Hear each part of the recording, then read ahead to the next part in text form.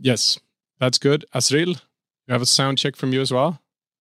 Sounds perfect. Yeah, but I want to hear you as well. That's why I'm asking. Your sound is also good. Nobody's whispering.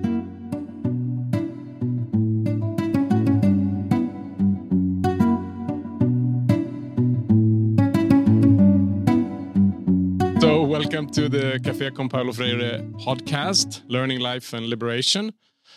We have been doing Café con Paulo Freire here in Uppsala, Sweden since 2021. We started in September on the 100-year anniversary of Paulo Freire's birthday, I think. You came with this initiative, Asril, and then we had very different sessions over the years, and it's been very fun. I should also say that Paulo Freire and the pedagogics of Paulo Freire was an important part also of CEMUS when CEMUS started in the 90s with student-led education. So that's an extra fun aspect for us as well to do this. I should also introduce myself. So I'm Daniel Mossberg. I'm lead outreach coordinator and educational coordinator here at CEMUS, which is the Center for Environment and Development Studies. And that's a center at Uppsala University here in Sweden, like I mentioned.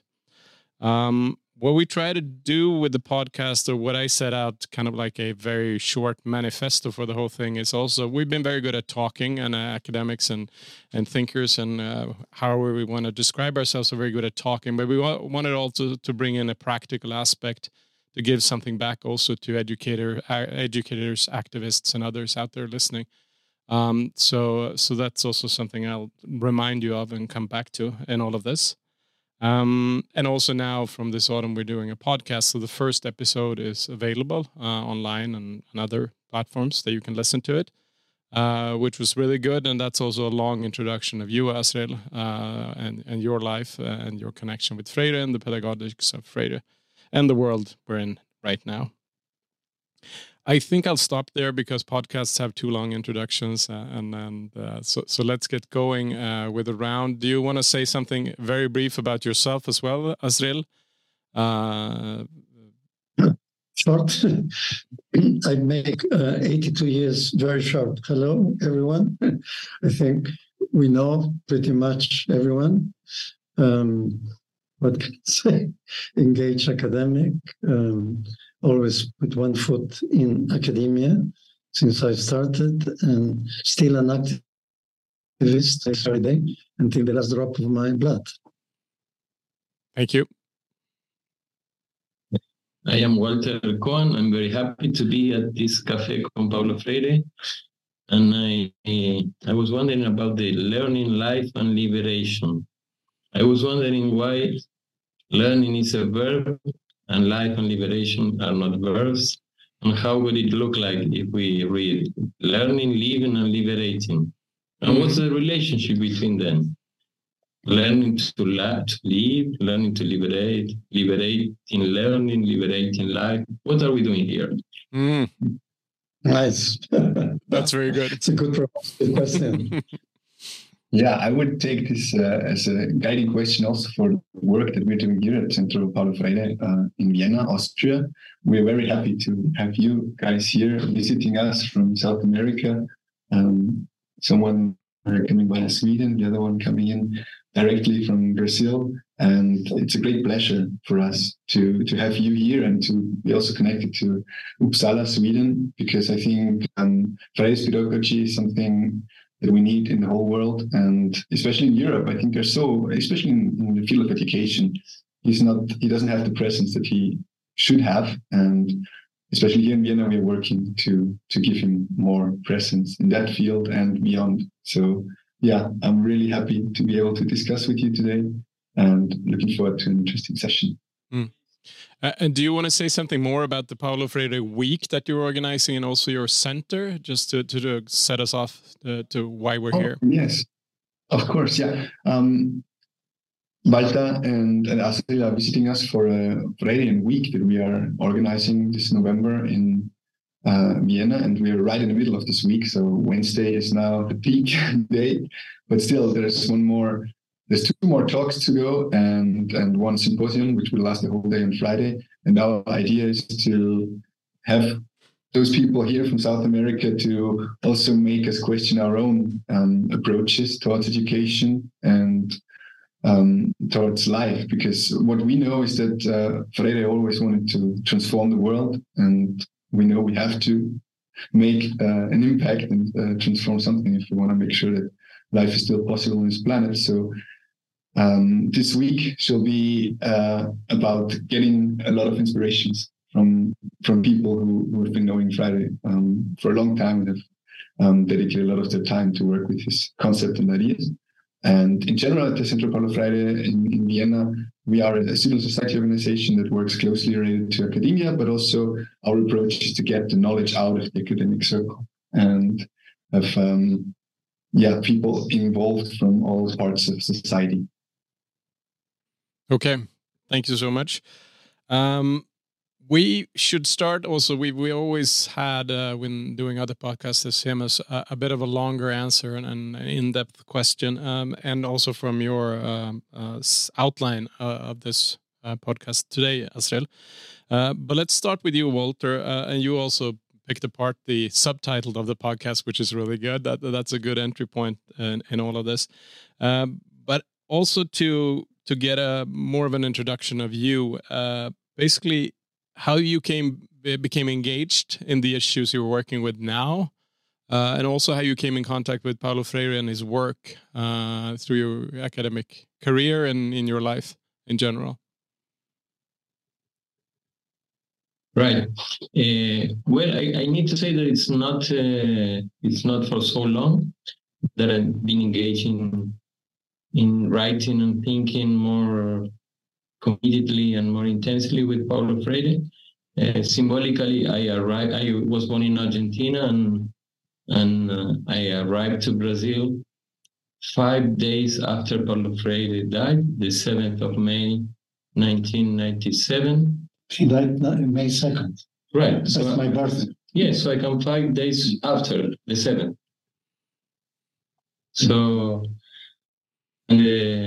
that time I was visiting professor at the University of Brasilia, and I stood 5 years in Brasilia, and then the last 20 in Rio de Janeiro.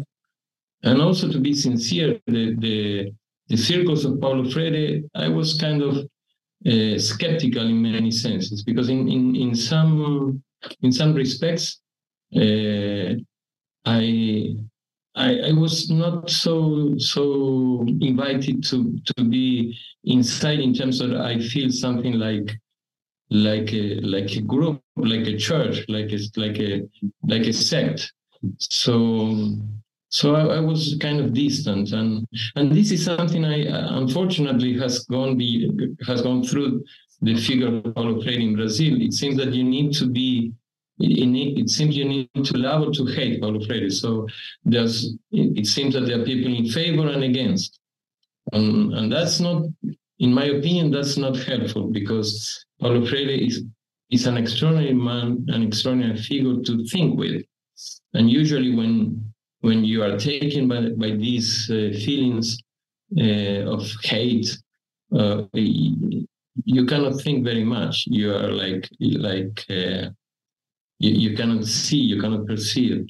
So I would say that when the hate against Paulo Freire took an unacceptable dimension in terms of the Bolsonaro government, when Bolsonaro was arrived as president of Brazil with a platform saying that the main aim of his educational program was to expel the ideology of Paulo Freire from Brazilian education, I think this was completely unacceptable, and I needed, and I feel committed to take a public voice and to write and to have a more active position in this debate. Mm. And what in life also led you to education and into academia? Was there specific things that got you involved in that? Well, in 2017, I took a sabbatical of 1 year that I dedicated to write a book on Paulo Freire, which was Paulo Freire More Than Never or More Than Ever. It's interesting that in English you can translate both, and as a philosophical biography. And since then, I work at the State University of Rio, and my relationship to the Paulo Freire world in Brazil has deepened and has gone close, and I took part in different activities and in different interventions, both inside and outside university, related to Paulo Freire's work and life. All right. And I think also the title Learning Life and Liberation that you just remixed, we just have to rename the podcast, right, Astrid, because it's we don't want to have life and liberation be passive in this process and learning be the only active part. Okay. Astrid, did you have a follow-up on that or? Yeah, I could begin with a provocative question by Walter. Just trying to make some meaningful reflection. So, learning is a lifelong process. And the lifelong process can be to reproduce, as Istvan Mezaros says, the world that we don't want, the world of oppression, exploitation, but also a way to bring about the world we want, the possible world that humanity and the planet needs. So that was one way to connect. At the same time, this life learning process, as a process, and this is one line that I like about Paulo Freire, is that we are becoming. This is this phenomenological approach that I like. And then we are becoming for what? To be oppressed and be oppressors, or to liberate ourselves from the old crap, the old conditioning, what Freire called unlearning, unconditioning the self, untraining, or to rescue our creativity, our power, our understanding, our consciousness in order to transform the world. So that would be one first line. And the second, I agree fully with Walter, because as an old-timer, and this is a long story, I was able to be enchanted and disenchanted, and to the extent that first I was privileged to have been in touch with the different groupings of the sect, so to speak. In the beginning, it was when Freire was in exile, gently pushed out by the military dictatorship in Brazil. And that's an important point in history, because people associate neoliberalism with Pinochet and Friedman and the Chicago School. No, it started in Brazil in the mid-60s. It's very important to remember that. And then Freire was Minister of Education, and then he went to Chile, and he was working in ICIRA, Instituto de Investigación y Capacitación de la Reforma Agraria, and they came with the United Nations to Peru, with FAO, to support the agrarian reform in Peru. So that's how physically we met with him. But before, it was a book that is not, most people mention the pedagogy of the oppressed, which is fine. But extensional communication is a very important book. It's about communication. And the book, I think, was even published in English first, Extension, All Communication. Extension is persuasive communication. It's monological communication, like me talking too much. But then it's publicity, propaganda, education, psychotherapy, and so on and so forth. And the alternative to extension that he sees as extended oppression from the centers of knowledge research to the users of knowledge. And then he calls that communication, meaning dialogue. So I think it's quite an important piece. So in Peru, and you try to cut me if I speak too long. His main task was to support the literacy program. Augusto Salazar Bondit is not well known even by Peruvians today, brilliant. In Sweden, they regard it as the most meaningful, radical educational reform in the world. Okay? So, but he came to our group trying to design our training, not only peasants, but agrarian agents for agrarian reform. So he dropped something with us. He said, you should use big media, radio, television, whatever, in a dialogical form. Goodbye. So we were left with the task. What do we do? So we did create the peasant radio forms for agrarian reform, because radio was cheap, available all over Peru. And then the form was like study circles, so they call them circles de cultura in the Northeast, working with the ligas camponesas, ligas camponesas, peasant leagues.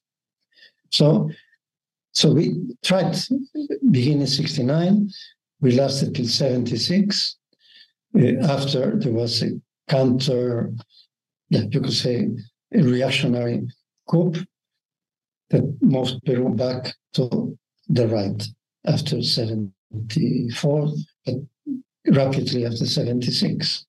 Okay, so that's one thing. I think Freire would be very sad, if not depressed, by seeing how there were controversies between, let's say, Torres in the States and trying to remember Gutierrez in Costa Rica, who started with eco-pedagogics. And then his second wife, Anita, and the Paulo Freire Institute, where I was linked, and resigned for similar reasons twice. And I think it is good to be critical the way Walter has been, in the sense that we are still trapped in old patterns of competition, maybe property rights. That was the problem with Anita. And then I was also very close to Carlos Torres in Mexico, who was one of the Mexican Paulo Freire, in addition to Arturo, whom I didn't know. And I actually tried to make a bridge between Moacir and Carlos Torres in a meeting in Guadalajara. It didn't work. Carlos had side with Anita, and it didn't work, but at least the attempt was done to, make bridges through this kind of shed, noise that we don't need. So the human factor should be acknowledged, and that includes us as well.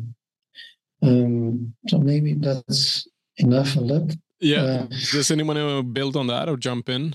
Yeah, for me, if I can add something to what you were saying, it's always a pity to see that there's so much conflict on the legacy of Paulo Freire, because the way I got to know his thought was just very different, because very different. You also got to know him at a certain point of your life, but knowing about all this controversy that has been there, it sometimes make dealing with this a bit harder, I guess. And for me, it was just, I was in Chile doing a master's in Santiago de Chile and Universidad de Chile in 2017, just before the social movement, the Estallido Social, broke out in 2019, and you could already see that the students were protesting, that people knew that. That's a beautiful student movement. Yeah, it was.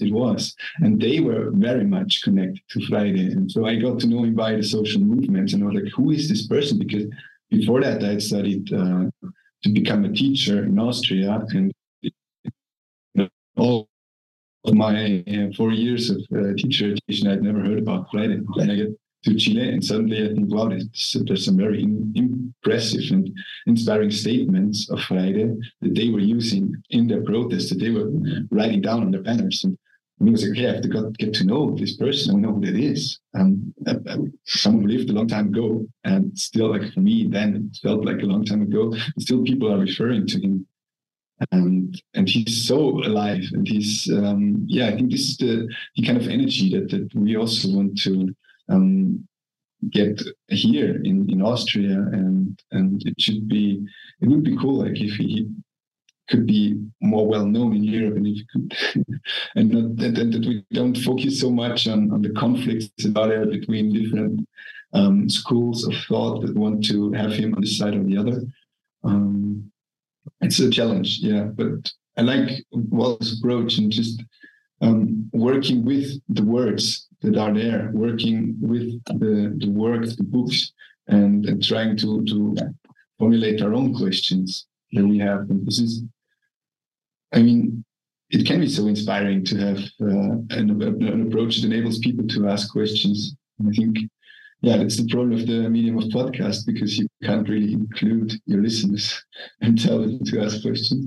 But this is, I think, for me, the most important thing I learned from Freire, and that I feel is now taken to Austria with you guys. And that's why I'm grateful to have you here, and I hope we can elaborate more on this. Yeah, because one thing that for me is an important thing that Adri was saying is that we have to unlearn things also, because schools were not built, at least in my country, they were not introduced, they were not conceptualized to liberate, not at all. In Austria, I think the schools date back to the 18th century, when the emperor decided to make public education for everybody available, but not to form conscious citizens, but to make sure that the army and the industry have enough supply of workforce that at least knows how to read and write. But that's it. Yeah. Could I jump in here, Asriel? Because this unlearning theme is...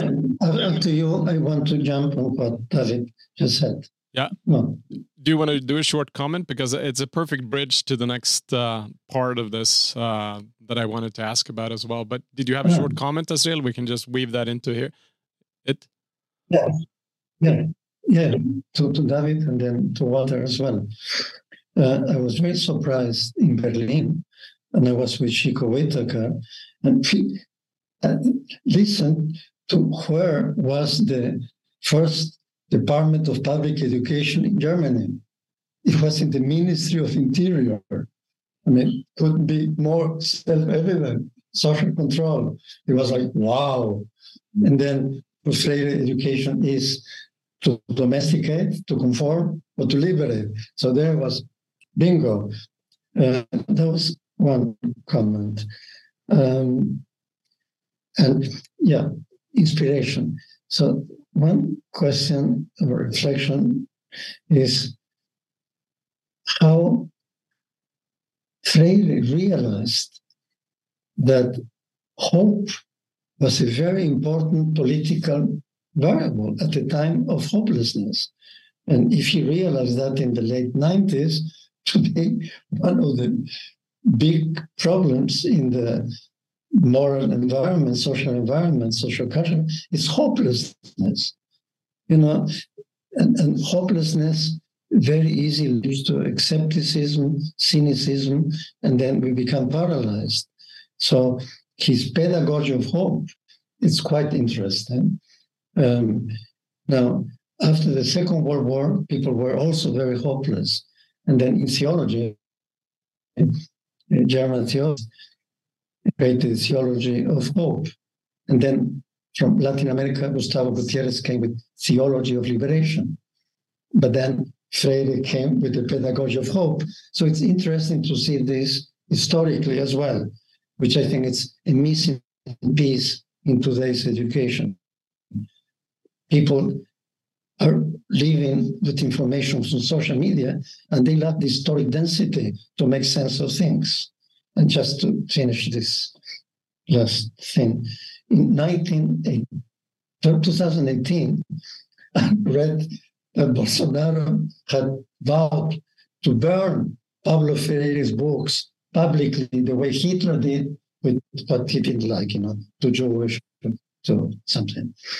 So my response was that year to write about Freire in different realms, in 3 different. So that was my intellectual rebellion against Bolsonaro to begin with. Okay, great. We should, I think that's good as a general startup of all of this, but I wanted to build on both your work, Walter, but also what you said, David, about the theme of unlearning, which we can turn in different directions. But I'm thinking also the theme you have for today, if I'm reading the program right, is Paulo Freire, Childhood and a Revolutionary Education. So that's what you're doing later today, right? Yeah. That sounds familiar. Yes. But also what I think it was Ken Robinson who did his videos and also books. He's from the UK originally, but he lived in Los Angeles. And he had these videos about how we in school lose things along the way, how we're kind of through schooling learning how to become almost less human. We lose certain capacities, certain ways of living in the world, but also relating to each other and relating to the world. So, and that connects to the theme of unlearning and also connecting maybe to Freire as well. So, Walter, what is your kind of understanding of a child or the understanding of a human being, and also in relationship to learning and education? For me, the idea of childhood is very important to connect, to understand, and to relate to Freire's thinking and life in many ways. Childhood is also a very interesting idea because usually we think about childhood in terms of a lack from the word infancy, which comes from the Latin infant. We think child as not speaking, as not having a voice. And we usually think education as the formation of the child into the adults we dream with, the responsible adult, the democratic adult, etc. Usually we think education as abandoning childhood, as turning childhood into adults. But Freire is one of these great figures that help us to reconnect or unlearn all these ideas about childhood and adulthood, and to reconnect and invent another form of childhood. Childhood not as an age I'm speaking about, but childhood as a time. This for Freire was very, very meaningful. And just as an anecdote, in a conference, in a lecture in the University of São Paulo, when Freire was 67 years old, it was a conference about education and human rights. Freire said that one of the best things that he had done in his life, even better than the books he has written, and Paulo Freire has written wonderful books, so this might be a very good thing he did, was to keep alive the child he was and the child he could not be. And this is extraordinary. Keep alive the child he was and the child he could not be. So that childhood is not something we educate, but it's something that helps us to educate if we keep it alive. So we need our childhood alive, not to turn childhood into another thing, but to learn from the strength of the curiosity, the creativity, the unquietness of a child. So, and I also remember another thing that is connected with this, that Freire more than once said, when asked about his method, that he truly didn't have a method, but that what he had was curiosity and political commitment with the rest. And I understand this as saying what I always had is childhood, and political commitment. So childhood is something extraordinary for educators, not to educate, but as a condition to maintain alive in themselves in order to educate people of any age. This is just a childhood of I could say lots of things, but this is just a childhood to think together about childhood. Can I jump in? Yes. You cut me short. You know me. This is why one of the first things that the church did when they came to Latin America was to educate, with strong emphasis on women, because males looked with the church as something more female-ish, womanish. So be the modern state, Germany having the Ministry of Education department, was not a ministry, in the Ministry of Interior, or the church doing that, the intention for social control. If you control the mind, you control the behavior, right?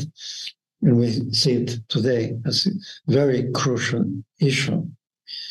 So that was one point. And then, interesting, go to the beginning of the 19th century. And then you had two movements that were very important. The Back to Nature, the Narodnikim in Russia, Wandervogel in Germany, the Boy Scouts in the UK. And then a philosopher of education, very important in Northern Europe, was Schliemann.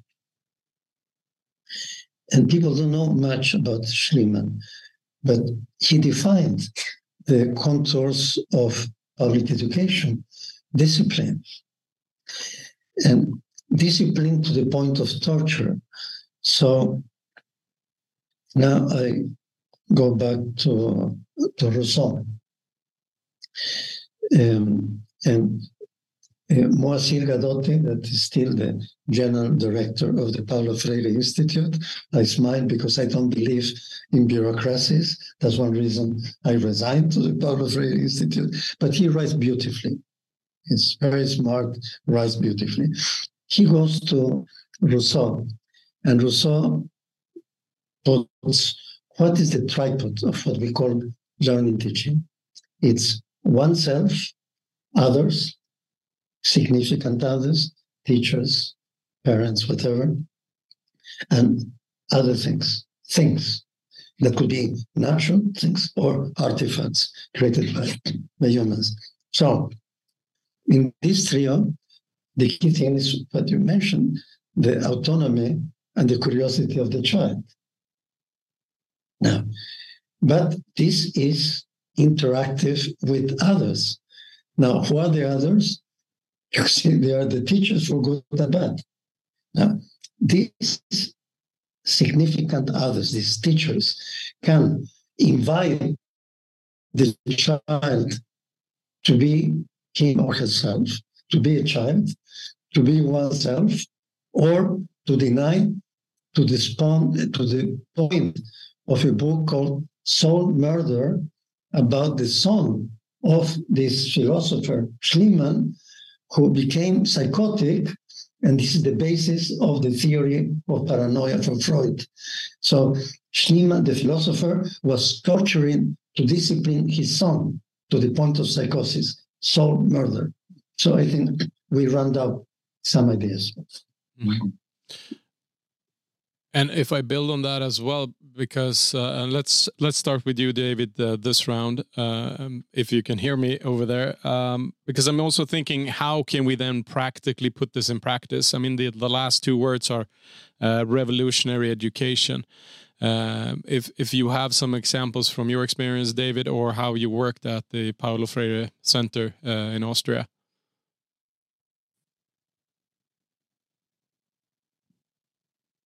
I think what's important here, and also like one of the first steps that we have to take, is to talk about the education of educators to get into the teacher education system, because this is like educational science in Austria is very positivist, and it's not en vogue to talk about that education is actually political and that we should have a commitment with the oppressed, as Walter said. And if you never mention these things, if you never think about why do you want to be a teacher? Who are you teaching for?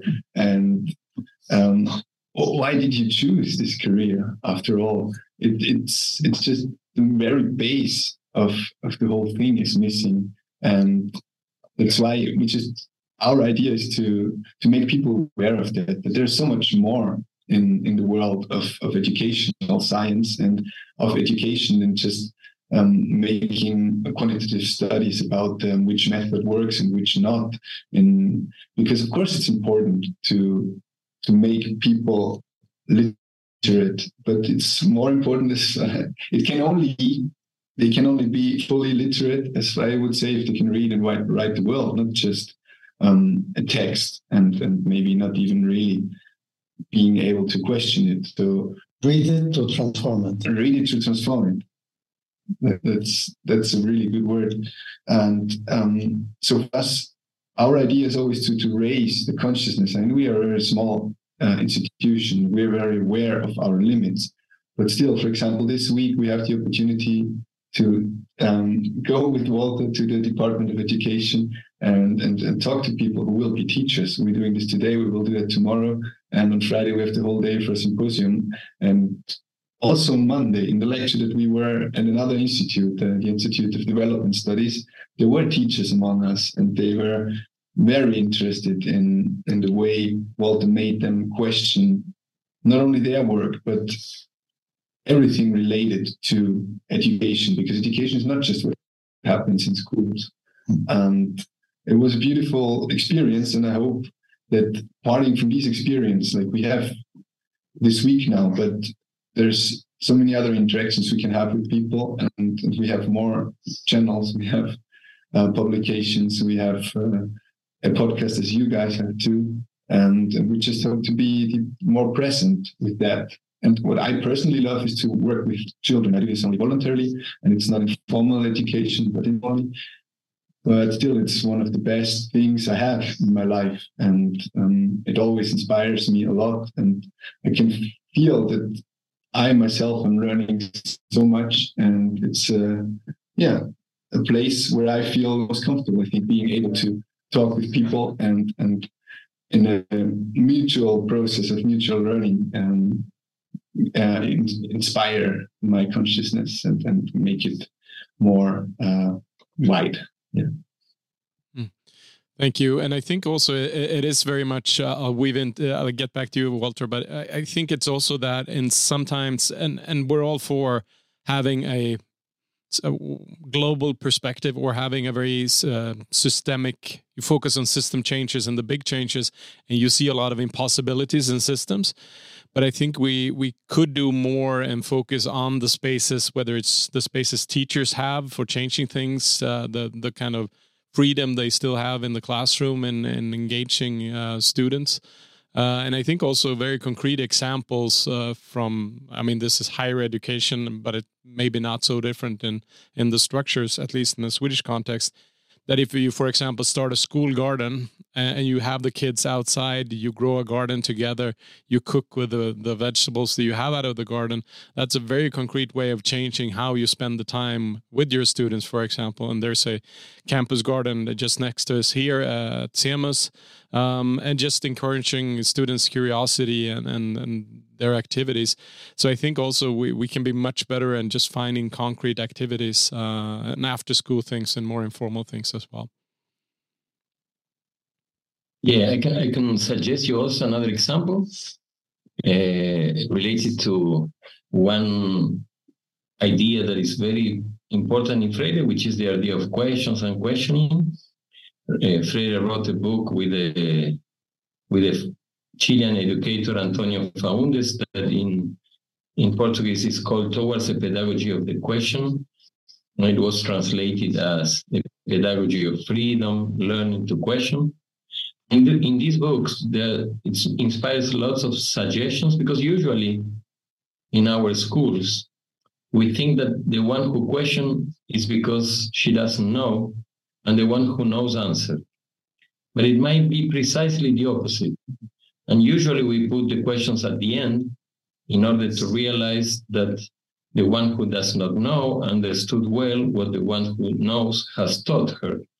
But if we just put this around, and this is also what a revolutionary education might mean, because revolution has an etymological sense of turning around things, of putting things the other way they are.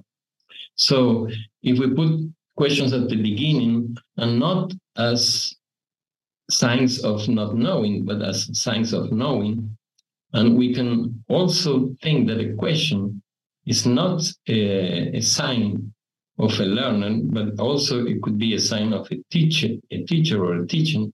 So we could realize that teachers might be much more questioners, might welcome also questioners, and also might stop thinking that they need to answer children's questions.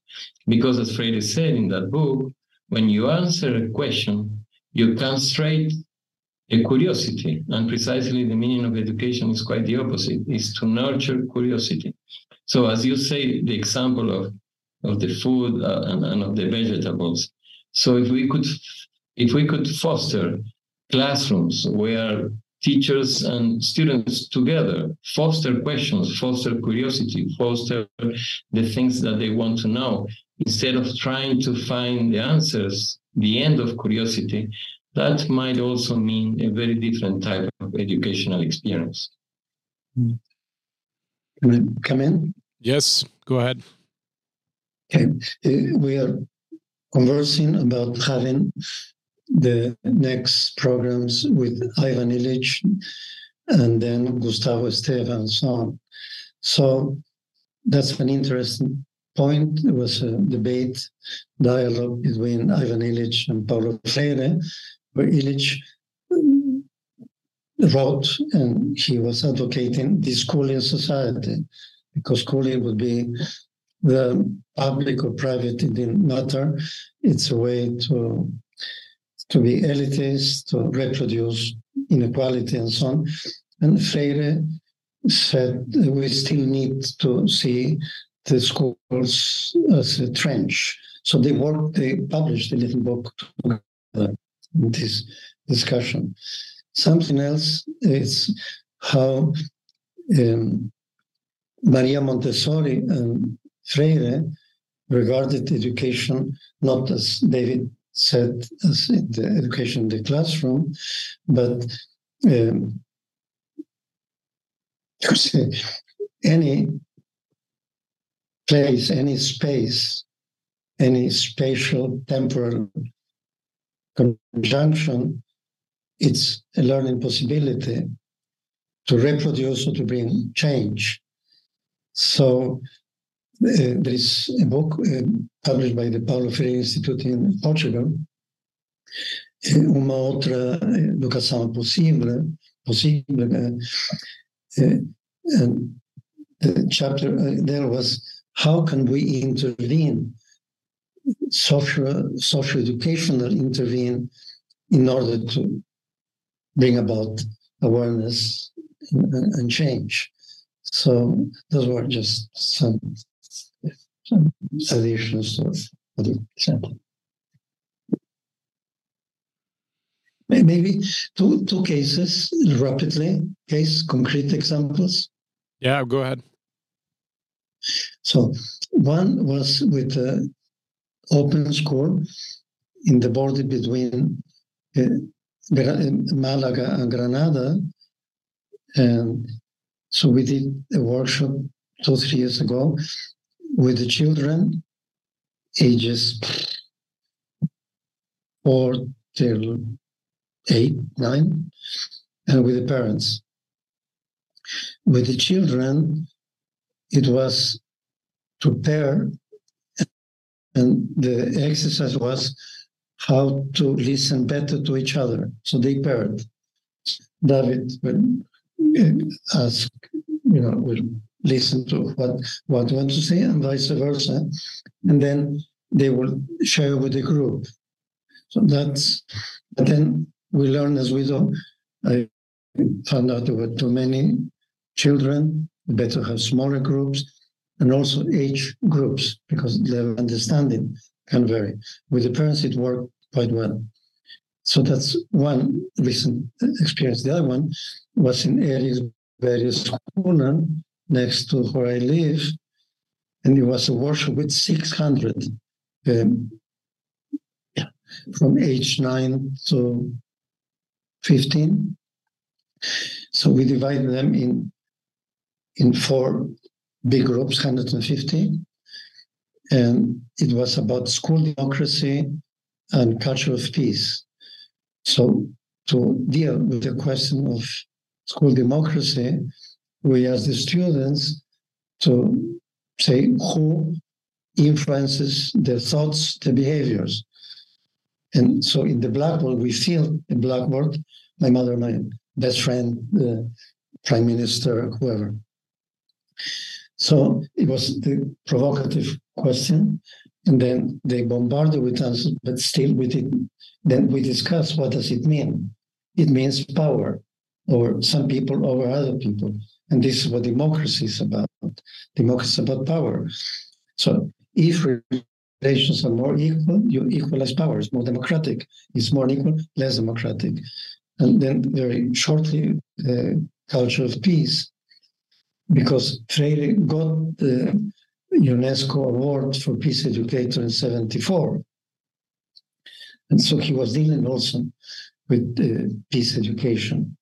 It's interesting to read his speech in UNESCO that year.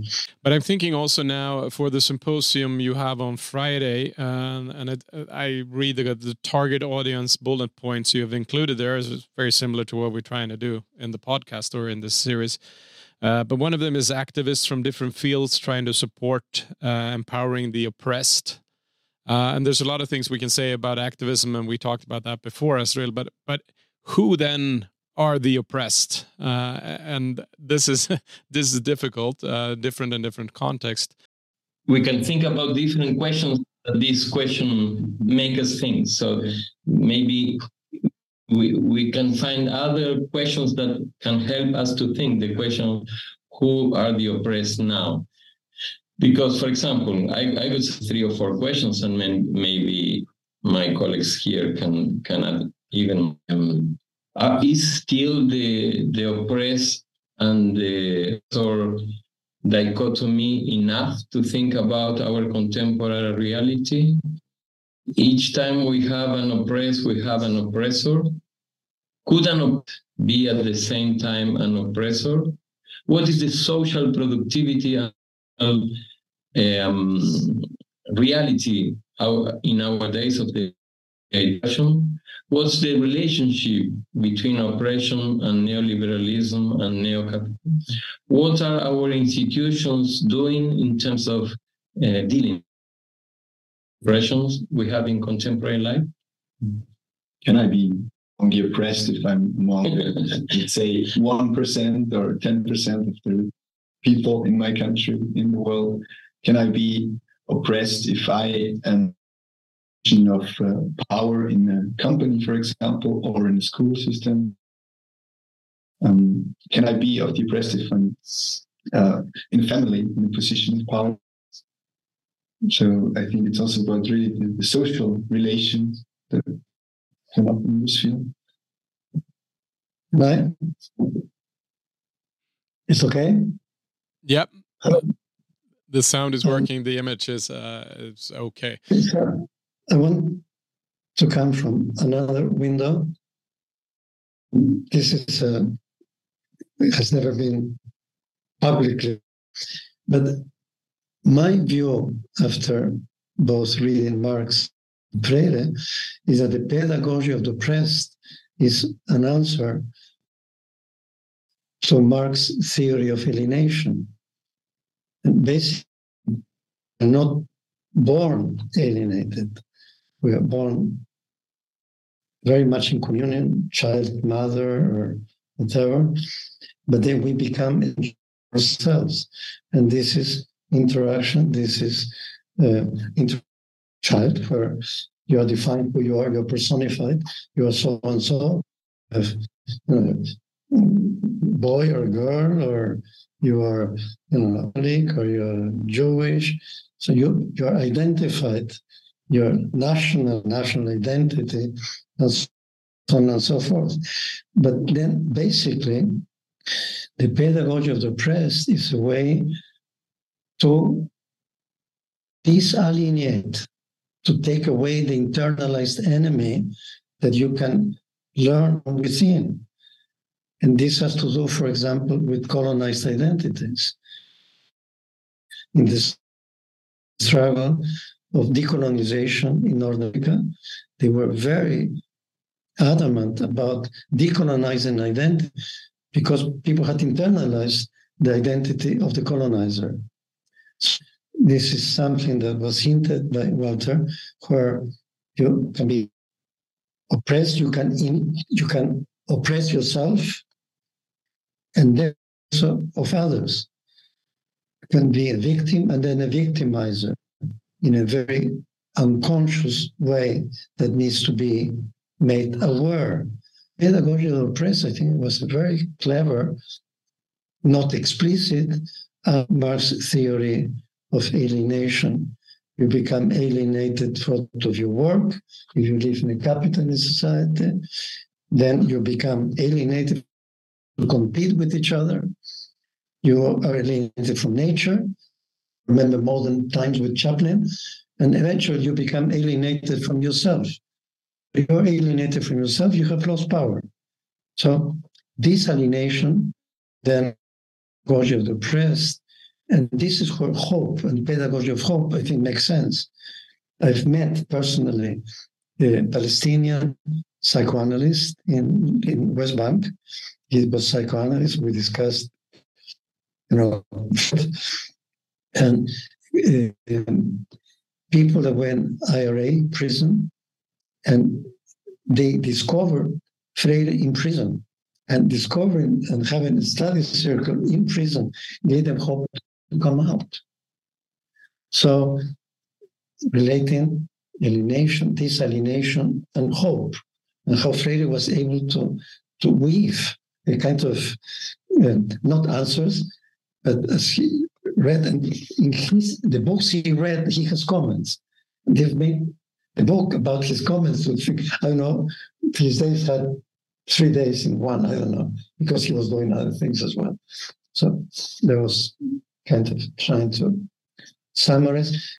Yeah, and there's a lot of things to be said on that topic. And Walter, you countered with counter questions, but I think it's been one of those things from activists that you sometimes construct fantasies of who are the oppressed and who are you going to liberate. But it's a big question, and it's kind of hard maybe with the time we have left, but also how the information landscape over the last years have kind of shifted a lot, and whether it's conspiracy theories, the far left and the far right collapsing into each other. So it's yeah, and maybe also the oppressed includes the world kind of beyond humans as well. But that is another and a big question. We should wrap this up. Is there anything else, looking very also practically in all of this, things you want to, if people want to start on the theme of Freire or the theme of revolutionary education or on learning, is there some kind of starting point, a book, a text, a video, something the listeners can start with, and we can also include in the show notes of this? What I would like to add on what Adri just said and what also Walter planted is that I think you should also consider the role of the oppressor, because Freire also says that being an oppressor is not something that is something that prevents people from being fully human. So it's not only about liberating the oppressed, but also the oppressor experience a constriction of their whole humanity. So if we think about the revolutionary education and a revolution, it's not only about the oppressed, it's also about the oppressors who, for some reason, by their behavior and by their position of power can't be fully humanized. And this is also very beautiful figure of thought, I think, that Friday introduces to us and gives us a lot of responsibility also if we work or if we as activists try to transform things. And I think starting, we on our website, for example, we have some videos of Paulo Freire where you can, I think it's always important also to find out what kind of person he was and how he spoke, how he thought, how he taught, how he was teaching in class or at university. And we have some videos in the collection, so this is something I can really recommend. And if you want, you can later send the link to the listeners or add it to the recording of the podcast. I make a quick comment. Yeah, go ahead. You're most welcome. Don Samuel Ruiz was a bishop in Chiapas, and he just praised Freire, saying, we don't want to kill you, bourgeois capitalist. We want to liberate you from the role of being an oppressor. And that's very complimentary. That's the Teología India. It was called translating Indian theology or theology of the Indians, related to the Zapatistas. Yeah. Thank you. Walter, you're last. My last remember Asriel statement of the importance of hope and hoping. Freire made of hope a verb. In English, it is a verb, but in Portuguese and Spanish, we need to create the word esperanzar, because hope was just a noun, esperanza. So remembering and sharing this importance of the hoping in this very, very difficult moment of the world, and also the idea of questioning and doubting and being curiosity. I think for an activist, this might be two nice friends. In one hand, hoping, and in another, questioning, and also self-questioning. What's our role and our relationship and our place in this new world we are hoping to begin? Something? Is there time? There is time for a short comment. Yeah. Hope, tenderness, loving, but it's also something that Freire shared with Gandhi, which is not to confuse vengeance, anger with indignation. Because this, Anita wrote a book about pedagogy of indignation, because as Gandhi would say, without indignation, you have lost the power to respond to injustice. And we want to transform an unjust world to be more just. So I think Freire and Gandhi had that line in common. So I think we'll leave it at that. And thank you so much for taking part in this. Thank you, Daniel. Thank you. We'll try to connect with you. Yes, let's connect with each other. And there's a ton of other things. We have pedagogical projects that we can apply for funding, and there's other exchanges within the EU that we can look at. Absolutely.